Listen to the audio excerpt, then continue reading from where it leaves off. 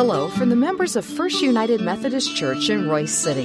Thank you for listening to this podcast. We hope you find it meaningful and relevant.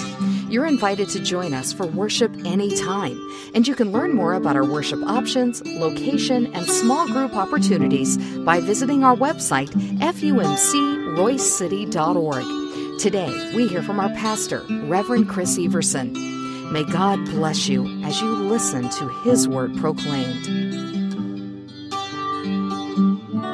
God, what a sweet opportunity we have. Any time that we come and gather as your people. Gather to sing, gather to pray, gather to hear your word. So Lord, as we continue to move through this time, we pray that you let the words of my mouth and the meditation of each heart here be pleasing in your sight, O Lord, my strength and my Redeemer. Amen. So this is week 3 of our series called Reset. And the purpose for this series is because we've been in a big reset. If you really think about what has happened over the past 14, 15 months now, we have had to totally reset what we've done. Now, the good news is that the message hasn't changed. That we still proclaim Christ and Him crucified for each and every one of us. But we realize that there are times that we have to reorient ourselves and not wish for what has happened in the past, but be thankful for what has happened in the past so that it may guide us and lead us to where God is calling us to go in the future. About 3 weeks ago, when I started the series, I reached out to 4 different church members, and I asked them, what have you learned over the past 14 months? What is it that you have learned during this pandemic? And I've got these responses. One said that we may tear our clothes and wail, woe is me, but God's love for us never changes. He continually demonstrates how much He cares by placing people in our midst to help carry us through. Another member wrote, I have learned that God is especially faithful during times of uncertainty. I have learned that God uses my church family to feed my spirit, and I will never take for granted the privilege and honor to worship with my church family in person. A third member wrote, the main thing that I have learned about my faith is to trust Him in everything, specifically in the unknown world that we are living in. I have leaned on my favorite scripture, Jeremiah 29:11, often for the last 14 months. And if you're not familiar with that, that's for I know the plans that I have for you, plans for not for destruction, but plans for a hope and for a future. I have been a registered nurse for 22 years, and never did I ever imagine I would live through, much less work through, a global pandemic. On top of a pandemic, we have all witnessed political ugliness and racial hatred at the national, state, and local level, including our brothers and sisters in Christ, as well as within families. This is big. I find myself praying more often than I ever have before, and often being so overwhelmed that sometimes I don't really know what I'm praying for. But He does. He knows my heart. And I have to trust that He is our Creator, He is our Savior, and He has us all. And then the last person, in what she wrote, she wrote, and I think this is something for us to really think about, being separated from God is worse than anything that this world can throw us. Just think about that for a second. Being separated from God is worse than anything that this world can throw at us. knowing that we have this relationship with God, knowing that He loves us, that He cares for us, and that He is always there for us, gives us this assurance. And then she followed it up with this meme that she sent me that says this: faith is not about everything turning out okay. Faith is about being okay no matter how things turn out. How true is that? To have that assurance that faith is not about wanting everything to be okay, but knowing where we're held. And I love how God uses moments or social media at times to help highlight a point. And He did that for me this week. After I saw that meme, I was scrolling through Facebook, and I saw this post from a TV show called America's Got Talent. It's been on for a while. It has like Howie Mandel and Simon Cowell on there right now. And the video starts out with this woman by the name of Jane Murkowski. I don't know if I'm saying that right, but she walks out on stage, and she says that she's a singer. And she has a stage name that she goes by the name of Nightbird. And she was going to sing an original song. And the judges just kind of sat there and went, okay, well, that's fine. And then they started to ask her story. What do you do? Are you a singer? And she says, well, I really haven't done anything for the past couple of years. And they're like, why haven't you? I said, well, I've been battling cancer. And she said that she recovered from cancer twice. And now she has cancer again. And I believe it was in her spine, in her liver, and in her stomach, I think is what she said. And the doctors have only given me a 2% chance.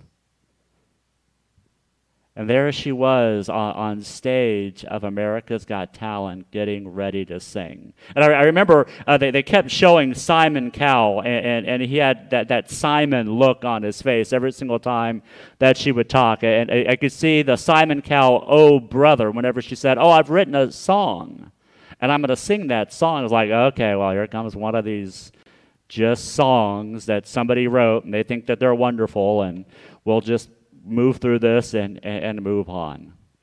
And she sang, and my friends, I tell you, it was absolutely beautiful. Absolutely beautiful. And one of the things that she said before she sang, they were asking her, how did she handle all of this? And then she said these words: you can't wait until life isn't hard anymore before you decide to be happy. You can't wait until life isn't hard anymore before you decide to be happy. And if I tell you, go take a look at this. If you haven't seen it, go take a look at it. It'll bring tears to your eyes. It's just so beautiful. But there's something even more beautiful. Is that she wasn't just a good singer that had a song that touched people's hearts. Is that she had the opportunity to express her faith right there on the stage, because Jane is a strong believer in Jesus Christ, even with all that she's gone through. Religious news services picked up her story, and they interviewed her, and she gave them this quote: I believe that God can heal in one instant. I also believe that no good thing does He withhold. So there was something God was growing in the field that is me. And if God had pulled up all of this hardship too soon, it would have also pulled up all these miracles He did in my spirit.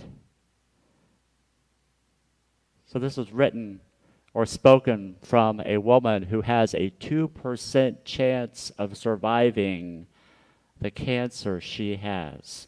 And she knows that all of the hardships that she has, it was just God taking time to produce miracles in her life. Miracles that are going to touch people all around the world. I think the same thing could be said about our faith. And I think the same thing can be said about what we have gone through over the past 15 months. Is that all of the things that we have been going through, God has been growing something inside of us that I think we want to discard because we want to get rid of it. But the fact of the matter is that we must hold on to those things and learn and live through those things so that the miracles that God has planned for each and every one of us can grow in our spirit so that we can then share that miracles with others around us. There's one thing I know in my 49 years of living, as much as I hate to admit it, and I think you all know this too, is that life will always have difficulty. That there's always going to be something that is going to cause some difficulty or pain in your life. I think there's somebody said that there are two people in this world, those who are going through difficult times and those that will be going through difficult times. But it shouldn't surprise us as followers of Jesus Christ because he told us about this. In John chapter 16, verse 33, he reminds us that in the world you will have trouble, but take heart. I have overcome the world.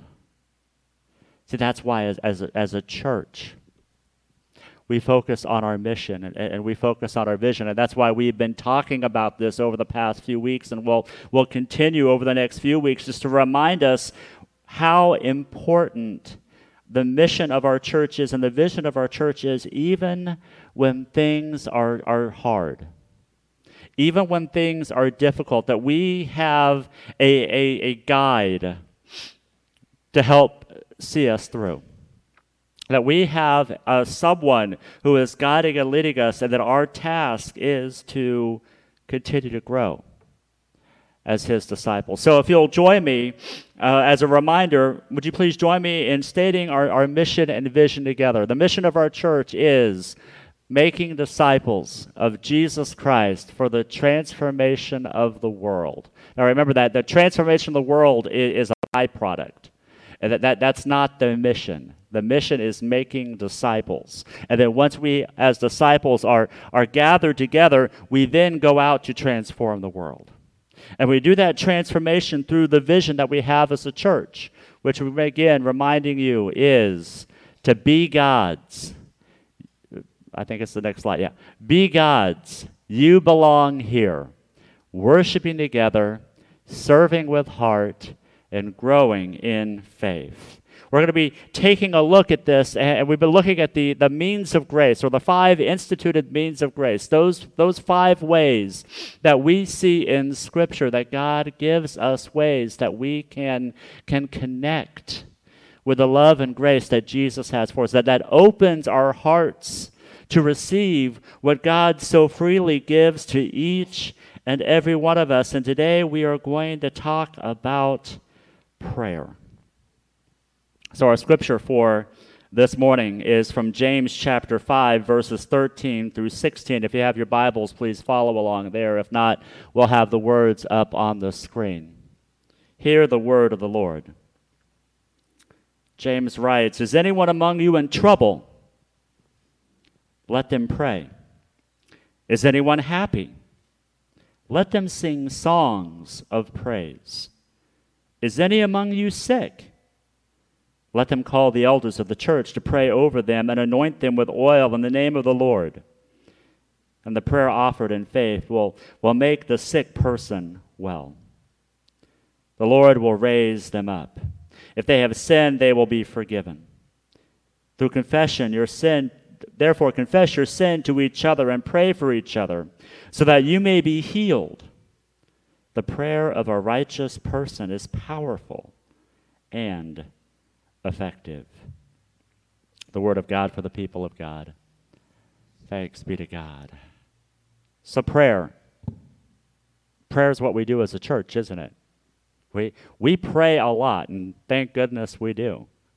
I mean, we pray here in the worship service. If you're a part of any meeting that happens in this church, there is prayer that happens within the meeting. If you are a part of a small group, there is prayer that happens at the small group. Even when we have the opportunity to go out and serve, prayer is a part of that because it's foundational to who we are.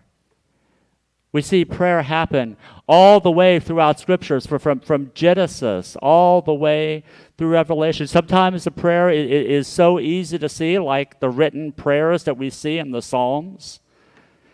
Sometimes the prayers are not hidden, but they're kind of hard to grasp when you see Adam and Eve walking in the coolness of the shade with God. Those acts of prayers are ways that we as the followers of Jesus Christ can continue to be in relationship with Him. And the one thing that we have to realize is that prayer can be as simple or as involved as we want to make it. Prayer can be something that we do maybe 5 seconds just to acknowledge God, or lift up those cards that we passed out a few weeks ago that said, Jesus, I belong to you. Just looking at that card or saying that phrase, that's a prayer. It's an acknowledgement of who God is and who we are and who we belong to. Prayer can be as involved as groaning of intercessions when times get tough. Whether you're sitting at a stoplight for a few minutes and you say a quick prayer while you're sitting there because something has come to your mind, or if you come before the altar and you kneel down and you bury your head into the floor and you are just crying out for God to move in your life. Prayer is so vital to each and every one of us because it gives us the opportunity to connect. I've been reading a book on the means of grace written by Elaine Heath, who is a professor. And she was writing about an experience with a mentor of hers that was talking about the steps that you do with a new believer. What is it that you should do with them? And this mentor told Elaine Heath that the most important thing is that you should teach a new believer how to pray before you teach them theology.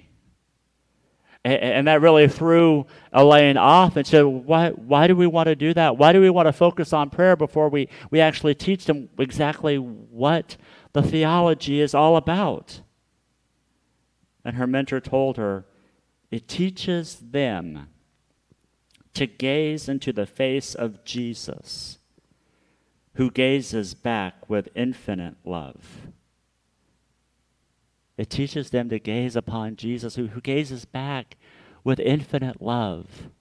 But before any type of theology needs to be taught or caught, people need to know that there is a God who loves and cares for them in such a way that is more than just a simple relationship. It is a infinite love. A love that Jesus looking at us and knowing that we are one of His, that we belong to Jesus. Now I know it's easy for us to think that prayer is something that we do in order to get something from God. You may have heard of the vending machine Jesus. Where you go in front of a vending machine and you have all of these things that you want, and what prayer is that you enter the right amount of money into the vending machine and press the right buttons, and what you come out is what you get and is what you really want. But that's not what prayer is. Prayer is all about a relationship. It's about stopping and understanding that I am taking time away from all those other things that are calling and driving my attention just to be with God. Just allow Him to pour His love and His mercy and grace on us. See, that's the purpose of prayer. purpose of prayer is all about God, and it's not about us as much as we would like for that prayer to be. It's all about us stopping and listening and hearing from God. And we do that in all of our vision. Every part of our vision involves stopping and allowing prayer to guide us. First, worshiping together. How do we act in prayer? Well, first of all, prayer is a communal thing. Prayer reminds us that this thing called faith in Christ isn't a solitary thing. We don't grow in our faith by ourselves.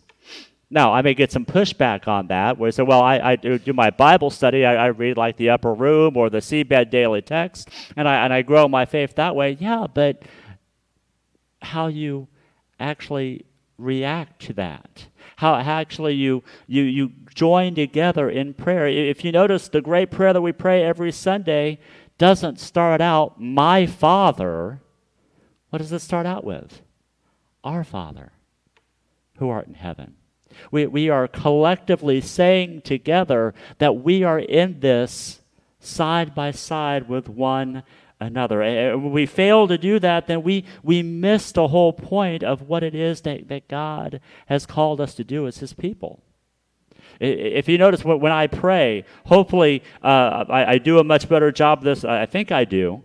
But whenever I pray, you never hear me say, oh God, I am so, unless I'm trying to correct something that I've done while I'm doing the pastoral prayer. But I'm always saying, oh Lord, we, your people, are coming to you to be filled by you, to be lifted up by you, so that we can be strengthened side by side with one another. You know, Jesus did something very interesting in the temple shortly before he was handed over to Pontius Pilate, that week before the Passion. He went into the temple and he saw those people selling animals and changing money into the temple, and he went and he turned over all of the tables. And somebody asked him, well, what's going on here? And then in Matthew 21, he quotes Isaiah 56. And he reminds the people that my house shall be called a house of prayer. He's not saying that my house is a house of singing. He's not saying my house is a house of listening to a sermon. No, my house is a house of prayer. And as your pastor, my biggest honor and my biggest privilege as your pastor isn't what I'm doing up here right now. My biggest honor and privilege isn't going out and representing Royse City First United Methodist Church at Rotary or any meetings or anything like that. My biggest honor as your pastor is to pray for you, which I do a lot. Now, I may not pray for you individually every day, but I pray for our church all the time.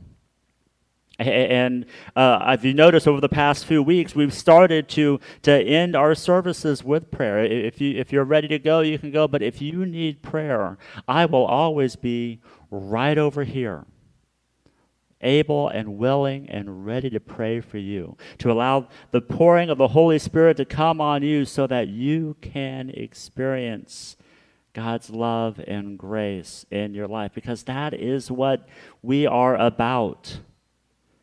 Is lifting each other up in prayer, especially in difficult times like this.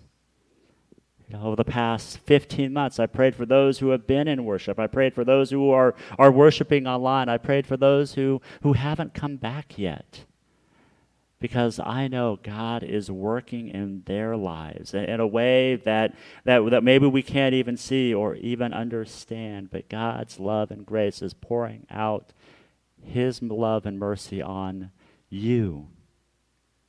And as your pastor, I want to be praying for you. So what about serving with heart? How is prayer a part of serving with heart? Well, it's participation.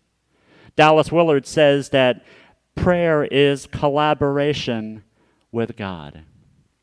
Anytime that I do any kind of mission work, I pray that God opens my heart and mind to see those that we are in mission with. Now notice I didn't say in mission to, because that gives us this idea that because I'm going on mission, that I'm a missionary to someone. It's so that I'm here and they're there. But the fact of the matter is, every time, and I can say this with true accuracy, every time that I've done a mission trip, I have been ministered to more than I have probably ministered to somebody else. One year during a youth mission trip, we went to Appalachia. I think it was Kentucky, if I remember right. And we were working on a gentleman's house. The roof needed a bunch of repair work. It was a really, really cool work. But it was on this like cul-de-sac out in this farmland where there were like 4 or 5 homes that were kind of gathered around. And the very first day after we prayed, I looked up at the house next to us, and there's a guy, I think I called him Bob. He was sitting there on his porch. And I noticed him. And I was like, okay. Well, the next day that we came out there on Tuesday, I noticed that Bob kind of took his chair and he moved it out into the yard. I think there was a tree there, so he put his chair underneath the tree so he could kind of get a little closer and see what was going on. I was like, all righty. And then I noticed the next day that Bob really was trying to connect with somebody that was on the work crew. So I just said, pray, God, if there's something I need to do, please let me go and do that with this gentleman. And I went over and I started to talk to Bob, and we shared a little bit about his life. He was ex-military and retired, and he moved back home. I think he had family land, and we talked quite a bit. And I admit that the details of our conversation have left me, but the feeling that I have, I still remember, is that he needed somebody to talk to him. And our mission team was there at that particular time so that he could share with me what was going on with his life. And I'll admit that I still pray for Bob. You know, he'll pop up into my mind every once in a while, and I'll lift up a prayer. Sorry I don't have like a cool, this is how the story ended, but you know, honestly, most of the times that we pray, most of the times that we pray for somebody that we've worked for or have done something, we don't have that end of the story message. Because I don't think God wants us to have that end of the story message. Because then we start thinking, what is it that I'm able to get from that interaction, instead of how is God blessing me and how is God continuing to bless Bob or John, or Jose, or whoever you have prayed for. How is God continuing to bless their lives so that they see Christ's love in them? See, it's all a part of growing in our faith. When we pray about God serving, and we pray about God in worship, when we see that God is able to allow us to grow through our prayers. And I think the most important thing that we grow through is that it releases our desire to worship the false trinity of me, myself, and I, and fully worship and surrender to the Father and the Son and to the Holy Spirit. To allow the triune God to guide us and lead us instead of what it is that I need at the moment, what it is that I need to make myself feel whole. Well, the fact of the matter is, all we need is to allow God to make us whole. Elaine Heath continued, and she talks about how prayer helps develop the ability to tell the difference between doctrine that honors Jesus and doctrine that leads to legalism, quarrels, and strife. If our prayers are prayers that calls for us to put down someone else or to exclude someone else, then we are not doing prayer correctly. The prayers that we lift up to help us grow should allow us to lift up prayers to help people know who Jesus is, and have that doctrine of Jesus that helps them to experience the love and grace of our Savior. Because finally, what prayer does, it helps us realize is that God's the one in control and we're not. Now, I'm not saying that God is a puppet master kind of leading and guiding us in every single step that we make. But God gives us ways to see how we can move forward as His people. To fully allow ourselves to see Him in the midst of every situation, just like Jane Nightbird saw as she sang her song and as she shared her experience, that even through the darkest and difficult times, God is there. Let us pray. Oh Lord, right now I know that we have people in our church who are suffering, who are looking for direction and who are looking for ways to see you break through in their lives. So God, I ask that you just open their hearts and minds to you. Lord, when they pray to you this week, whisper them that assurance that you are madly in love with them and that you know that the pain that they have gone through, the difficulties that they have seen, you hold in your arms, and your heart breaks with them. Lord, as we continue our prayer, guide us and lead us to be faithful disciples of yours, to allow the Father and the Son and the Holy Spirit to guide us and lead us, so that we may share your love with others. And we pray all of this in Jesus' name. Amen.